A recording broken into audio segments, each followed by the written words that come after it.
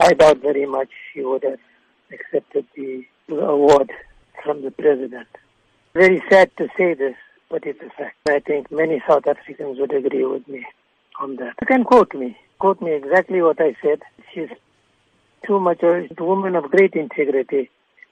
She was a people's woman.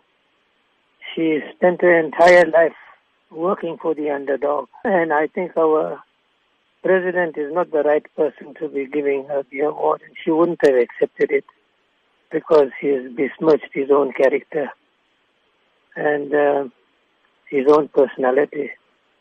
And he's driven this country into the ground.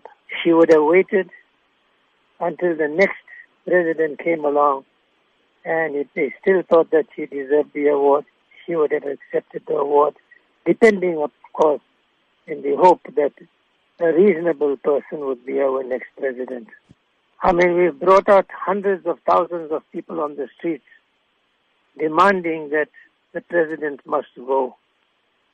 I mean, that is going to force this president to resign sooner or later, or to leave the scene of the crime that he has committed against our people.